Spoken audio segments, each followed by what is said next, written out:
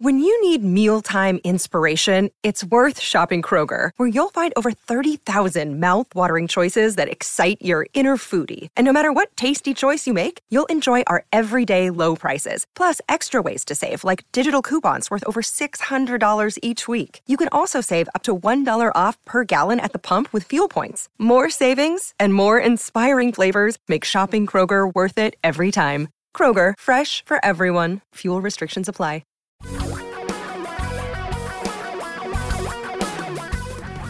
Reality radio for a really great future. We're talking real money. Hello again, everybody. Don McDonald here, talking about money because the show's called Talking Real Money. The podcast is called Talking Real Money. It's all about talking real money. And you have a standing invitation to talk real money with us by calling the podcast at 855-935-TALK 24 hours a day. You can leave your question. Sending in a question via Talking Real Money, the contact form, or calling us during the live show, which takes place every Saturday from 3 p.m. until 5 p.m. Eastern, noon to 2 Pacific, at the same number, 855-935-TALK. You know it's confusing out there, particularly in the financial world, the investing world. There are a lot of products. There are a lot of people who claim they've got the formula. They do. But they don't. But they claim they're brilliant. But they aren't. And they charge a lot. And you don't get anything for it. Perfect example. And I want to thank the folks at, what's the name of the company again? BTS. They cold call me all the time. They want our firm to use their funds. And why not? Boy, do they have some fees. Anyway, they called again, and I never call them back because I feel that salespeople, I'm under no obligation to return a call to a salesperson. I just don't feel I'm obligated. There's no social contract there. So I was looking at their BTS Tactical Fund, which is an alternative bond fund. And the claim is that their funds do better in down markets and, do okay in up markets. And they have fancy hedging strategies and they know when to be in and be. It's all tactical. It's all fancy. It's all fancified. Well, the BTS Tactical, they have two versions of their Tactical Fixed Income Fund, the A shares, and of course, the C shares, because these are sold by brokers.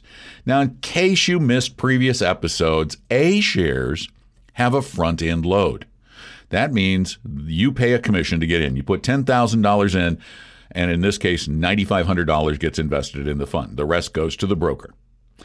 And then the fund gets an expense ratio. They get paid for all their hard work, buying and selling all the time. And they do buy and sell all the time.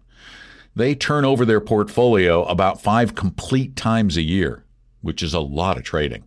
And for that, in their A shares, they get 1.91% per year. Wow, they're doing okay.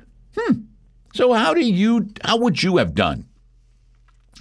Well, if you purchased this fund back when it started about 6 years or so ago, you would have made just slightly more than they did. Just slightly. The average annual return for this fund since 2014 is 2.01%. The 5-year return is 2.35%. 3-year return is a negative 0.51. This is a bond fund, folks, not a stock fund. And its volatility, its standard deviation, just for comparison's sake, is 3.42. It's a bond fund, so it's not real bouncy. The S&P 500, for comparison, has a standard deviation of about 16. Okay? So it's not particularly bouncy or scary, but they do turn it over a lot. And its portfolio is kind of it's right now they're all in money market. They're 100% in cash. Well, being 100% in cash makes it kind of hard to make money. But that's neither here nor there. They try to time the market. It's actively managed. It's tactical. Let's make a really substantial comparison. Another bond fund, Let's use a bond fund that doesn't try to time the market. This is a bond fund that just owns the market. It owns all of the high-quality bonds in the United States, governments and corporates. It owns in aggregate. It's not in cash. They never go to cash. They have a little bit in cash, but they never go to cash because they want to own the bond market. And so they have almost 18,000 bonds, and they turn just under a third of the portfolio over a year because bonds mature and that kind of thing, and they have to buy new ones. So there's a little bit of turnover. It's 31% compared to 500% for the BTS Tactical Fixed Income. So already you can see that there are big differences. But how about that volatility thing? I mean, they're doing what they're supposed to do to reduce the risk. You see, that's the whole point. That's why they're in cash now. They're risk reducing. How does the risk compare? Remember, it was 3.4, I think 3.41 standard deviation. Well, the Vanguard Total Bond Market Index is 3.33% standard deviation. Wait, Vanguard does nothing? And their risk is similar? Well, there must be something else wrong with it then. Maybe we should look at the fee structure. Let's see. You remember the BTS Tactical Fixed Income A shares had a 5% load commission and fees of 1.91% per year. In other words, they made almost as much money as their clients. Vanguard's expense ratio is 0.05%. That's substantially cheaper. Not just cheaper, that's substantially cheaper. Well, maybe these other guys beat Vanguard on performance. Maybe that's it. Well, Vanguard's, they've been around for a while, so they're since inception. I mean, it's not really fair. They've been around for a long time, so their 4.4% average annual return since inception. You can't make that comparison fairly. No. Let's use the 5-year, which was about 2.3% for the BTS. We want to be more fair, don't we? Of course we do. We're nothing if we're not fair here. We may be critical, but we're fair. Vanguard Total Bond Market Index 5-year return. Now remember, their volatility was a little lower, so they're a little more safe. Their fees were lower.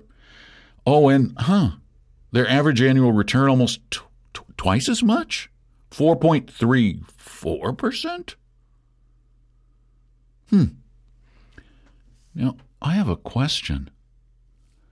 Why would any financial advisor anywhere sell a client the BTS Tactical Fixed Income Fund? The A shares get them a 5% commission. Oh, wait, maybe they'll sell you the C shares and you'll do better. Maybe that's it. C shares don't have a commission. No, well, there you go. No commission, same turnover. Okay, wait. Whoa. Expense ratio, 2.66%. Ooh. Well, how's that average annual return? 5-year return. Oh, fees do matter. 1.6% 5-year return versus Vanguard's no-load fund with a 4.34% return.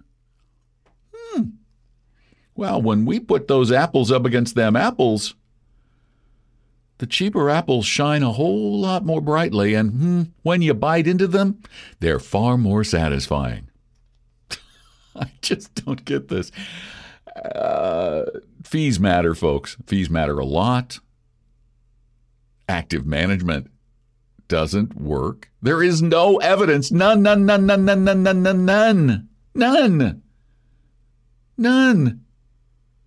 Every once in a while, somebody might get lucky, but there's no evidence that actively managed investments do better than just the dull, passive stuff that buy a part of the market and just kind of rebalance. This is too easy to be this complicated. 855-935-TALK. That's the number to call. You can also send questions in at our website, talkingrealmoney.com. Click that contact form. And now we've come to that part of the program where we take your questions. All right, let's get the first one done. Start with this one right here. The subject is UTMA account. For those of you who don't know what a UTMA is, it's a Uniform Trust to Minors account. It's a way of giving your kids money when they're young, and then you keep control of it until they reach the age of majority. All right, here's the note. Hi, Don and Tom. I met you both last year at the Tacoma get-together. I've talked with Brian on occasion, too. Brian's one of our advisors. I have a question for you, please. Back in the 80s and 90s, my wife's father set up trust accounts for our children. The kids are now 40 and 37. These accounts are still in my wife's name. Actually, she's the custodian, with the kids being minors. So the account is probably plated so-and-so in trust for so-and-so. Merrill Edge is now telling us we need to transfer control of these accounts. You're at Merrill Lynch? Come on. All right, never mind. My wife and I actually own the funds in these accounts because we used our own money to put my son through college, and we used my daughter's account to go toward the purchase of our home that we were selling to my daughter. Yeah, no. Technically, you don't own the accounts. You may feel like you own the accounts, but legally, your children own the accounts. On to the question. My question is, what do we need to do to get the kids' names off these accounts and into our names? The kids will have no problem signing off on this procedure. These accounts are all in high-quality stocks. And that is why we never wanted to sell them. We were happy to use our cash instead. I hope this all makes sense. Yes, it does. Oh, and then there's a postscript. I have no trust in Merrill Edge and have already rolled my account out of Edge and into Vanguard. Okay, so this is what's left. Here's probably, well, there's a couple of ways to go about this. I'm not sure which one's easier. You can get Merrill to give you forms to replate the account, to change the name on the account. Those will then, that your kids would have to sign it, saying that I hereby transfer this account to your names. You could do that, or your kids could, well, now let's see. You could probably move them in kind. Yeah, that's another way to look at it. They could move them in kind to an account at Vanguard. And that sounds too complicated. I would just try to get Merrill to get you the forms that they can sign, and they will probably have to have signature guaranteed at a national bank, changing the name on those accounts. That's probably the easiest way to do it. And then when you get them, Vanguard has brokerage accounts too. So you should be able to roll those over in kind. It means they'll actually transfer the stocks over to your Vanguard account. But I think I'd start with that. Thanks for the note. Appreciate it. I hope it all goes well. And you can send your notes in at talkingrealmoney.com. You can also make an appointment to meet with our wonderful advisors like Brian or any of the others just by going to talkingrealmoney.com. And you can also call us anytime with your questions at 855-935-8255. And our last one for today, the subject is retirement portfolio question. Here it is. I am going to retire in a couple of months and have an income stream to cover 150% of base needs. Good for you. My financial assets will be used for fun and charity. We have $2 million in pre-tax and $1.5 million in post-tax funds. We will be in a 24% tax bracket. I want an overall 60% stock, 40% bond portfolio. How should the profile of the pre-post funds look? I know that people say to keep your bonds in the pre-tax portfolio, but then how do you balance each year? I won't need to withdraw from a 401k until 73. I was thinking to be more aggressive in the 401k funds and more balanced in the post-tax funds, since that will be the source of the most immediate funding. Second question, as the income from this can vary, would you recommend a 2% fixed and a 2.5% variable withdrawal rate? Love your and Paul Merriman shows and have learned a lot. Okay. there's a couple of ways to go about this. Well, let me start with the last question first. I love variable withdrawal rates. I love them. I love them. I love them. Because a low variable withdrawal rate, like 2.5%, in essence means you could be super conservative and you would never run out of money. You just couldn't. And most people live their lives in a variable fashion. What it means is for your fun, when your portfolio does really well, you're going to get a bigger check. When it doesn't, you're going to get a smaller check. This doesn't matter because it doesn't affect how you live. I might even kick it up to a 3 and be crazy. Yeah, as for balancing, you want to have bonds and stocks kind of mixed up so that you can do some rebalancing. Or what you can do is in the portfolio with the bonds, if you get too many bonds in that portfolio, you buy some stocks in that portfolio if you don't add new money anywhere. You can actually rebalance just by reducing the bond exposure and adding a few more stocks.